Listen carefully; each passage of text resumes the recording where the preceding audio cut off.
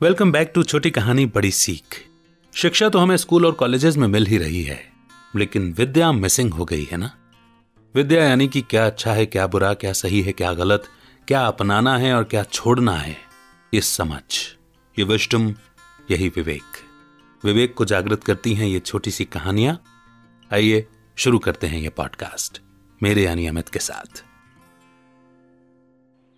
प्रबुद्ध नाम का एक बटेर था जो कि स्वभाव से बड़ा दयालु और परोपकारी था। हर एक जीव को वो अपने ही समान मानता था, इसलिए कभी किसी कीट पतंग को मारकर अपना भोजन नहीं बनाता था और दूसरे पशु पक्षियों को भी ऐसा करने से मना किया करता था। वो हर दिन पक्षियों को उपदेश भी देता था कि किसी जीव जंतु को मारकर पेट भरना अच्छा नहीं है। ईश्वर ने पेट भरने के लिए तरह तरह के फल और अनाज दिए हैं, तो क्यों ना हम उनसे अपना पेट भरें।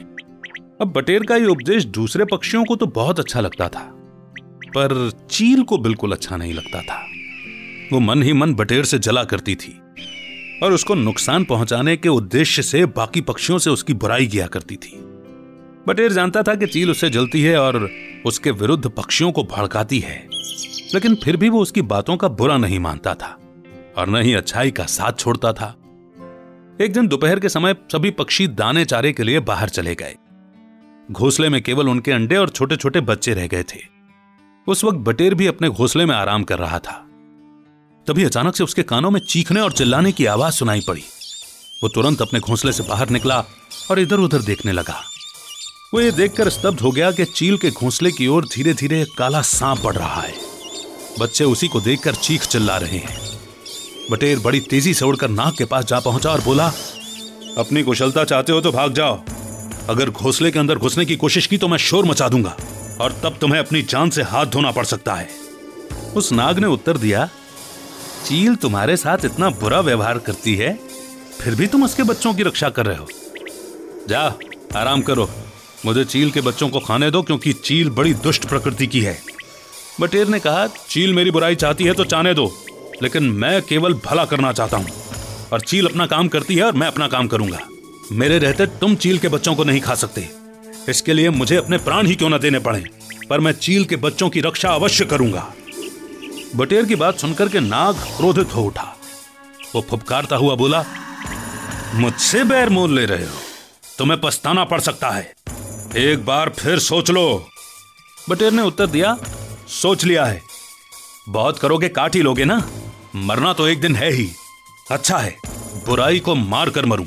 तुम्हें जो कुछ करना है कर लेना, मगर मैं तुम्हें चील के बच्चों को नहीं खाने दूंगा। हार मानकर नाग को वहां से जाना पड़ा। शाम होने पर जब चील अपने घोंसले में वापस लौटी तो उसके बच्चों ने बटेर की बड़ी ही तारीफ करते हुए कहा, अगर आज बटेर चाचा न होते तो वो दुष्ट नाग हम लोगों को निगल जाता। अपने बच्चों के मुंह से बटेर की तारीफ सुनकर चील क्रुद्ध होकर बोली, उसकी इतनी हिम्मत कि वो मेरे घोंसले तक आ पहुंचा। मैं उस बटेर से इसका बदला लेकर रहूंगी। चील कई दिनों तक मन ही मन सोच विचार करती रही। आखिर उसे बटेर से बदला लेने का एक उपाय सूझा कि क्यों ना गिद्ध को ही बटेर के खिलाफ भड़का दे, वो तो जरूर मेरी मदद करेगा। चील एक दिन गिद्ध के घर गई और थोड़ी देर इधर उधर की बातें करने के बाद बोली, हे गिद्धराज, बटेर इस तरह का प्रचार कर रहा है कि किसी को भी जीव हत्या नहीं करनी चाहिए, लेकिन महाराज अगर उसका प्रचार सफल हो गया तो आपको भूखा मरना पड़ेगा, क्योंकि जीवों को मारे बिना आपका काम चल ही नहीं सकता। चील की बात सुनकर गिद्ध आवेश में आ गया और बोला, अच्छा बटेर ऐसा कहता है, तब तो उसका प्रबंध करना ही पड़ेगा। चील और गिद्ध ने बटेर को मार डालने का निश्चय किया। दोनों ने तय किया कि कल आधी रात में जब सभी पक्षी सोते रहेंगे तो वो दोनों बटेर के घोंसले के ऊपर हमला करके उसे मार देंगे। दूसरे दिन अर्धरात्रि को जब सभी पक्षी अपने अपने घोंसलों में सो रहे थे, तब गिद्ध और चील दबे पांव बटेर के घोंसले के पास जा पहुंचे। दोनों ने बड़े आश्चर्य के साथ देखा कि उनसे पहले ही एक काला नाग धीरे धीरे बटेर के घोंसले की ओर बढ़ रहा था। यह वही काला नाग था जिसे बटेर ने चील के बच्चों को खाने से रोका था। संयोग की बात थी कि वो भी उस वक्त बटेर से बदला लेने के लिए आया था। क्योंकि चील, गिद्ध और नाग की पहले से ही शत्रुता है, इसलिए जैसे ही उन्होंने एक दूसरे को देखा तो बटेर को नुकसान पहुंचाना भूल गए और तीनों आपस में ही लड़ने लगे। तीनों की चीख पुकार सुनकर सभी पक्षी अपने अपने घोंसलों से बाहर आ गए। लड़ाई इतनी भयंकर थी कि उन्हें कोई भी नहीं बचा सका और तीनों आपस में लड़कर मर गए। बस इसी मोड़ पर ये छोटी सी कहानी लेकिन बड़ी गहरी सीख देते हुए यहीं पर समाप्त होती है। जब भी आप अच्छाई के रास्ते पर चलते हैं तो आपको बहुत सारे विरोध का सामना करना पड़ता है। आपके अपने भी कई बार आपके दुश्मन हो जाते हैं, कई बार जान भी गंवानी पड़ती है। लेकिन जान गंवानी पड़ती है यही सोच करके ही हम हार मान लेते हैं, क्योंकि हमें अपनी जान से ही बहुत ज्यादा अटैचमेंट है, मोह है। लेकिन सच्चाई या सत्य का तो मतलब ही होता है अमरता के रास्ते पर चलना। जिसने भी यह शरीर लिया उसे एक दिन तो छोड़ना ही है। आत्मा को तो कभी मौत आती ही नहीं। और जो इस राज को जानता है कि मैं शरीर नहीं आत्मा हूं, जो इस सच को पकड़ करके चलता है, उसके लिए सच की राह पर चलना बिल्कुल भी मुश्किल नहीं होता। और वही तो मौत से नहीं डरेगा ना, जिसे मालूम हो कि मौत मुझे आएगी ही नहीं।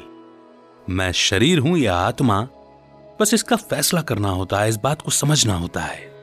और ऐसे में फिर सच की नाव हिलती है, डुलती है, मगर डूबती नहीं है, क्योंकि सच के साथ परमात्मा खड़ा होता है।